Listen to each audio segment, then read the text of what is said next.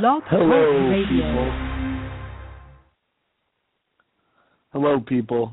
This is your host, Finn Winter, of the Barbershop Window Wrestling Podcast.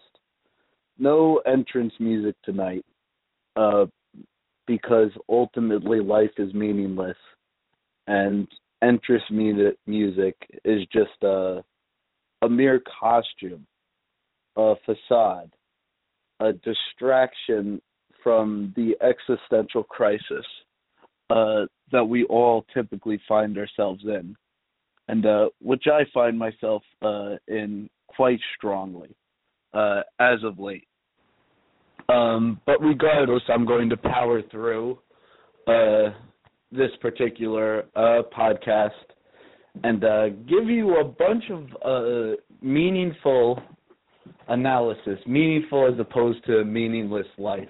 But maybe portions of my analysis can still be meaningful in spite of the shell that analysis and conversation that is wrapped around that is existence, which again is meaningless.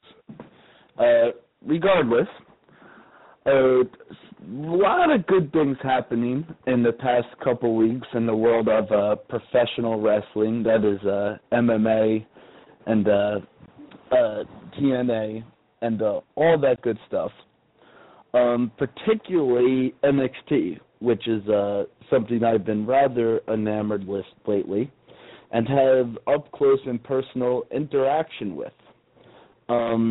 As I went to this past Saturday, I believe it was the, today's the 19th, I believe it was the 17th, I attended an NXT house show in Albany, New York, with friend of the show, Jim Carr, and it was a delightful experience, in spite of some of the more awkward moments that would be delivered to us by the low self-esteem, unconfidence-having boob that is your host, Shane. But regardless, and I don't think there's too much in life more fun. Like, I don't think there are many events, like many things, as fun as professional wrestling when it's done well. And what I mean by that is like Raw and for the past couple of years has just been like an awful bore. But at a live event, at a small, intimate venue, it doesn't necessarily have to be small, but usually those are the circumstances when the events are most fun. Because there's a lot of crowd interaction. You can hear the chants that are starting at the other side of the arena easily. And I'm talking a show of maybe like 1,000, 2,000 people, like not very big. And when you couple that with good wrestling and, some decent production, like a nice product, it can get really magical. It can be a particularly fun event. And, one of the things that I'm referencing is back in the day, I was a big fan of ECW. Growing up in New York, the Concrete Jungle, I remember attending shows in the Madhouse of Extreme, Corona, Queens. Another friend that used to follow ECW all up and down the East Coast. And these shows were so much fun. Not particularly because they were ECW, just because they were wrestling done right.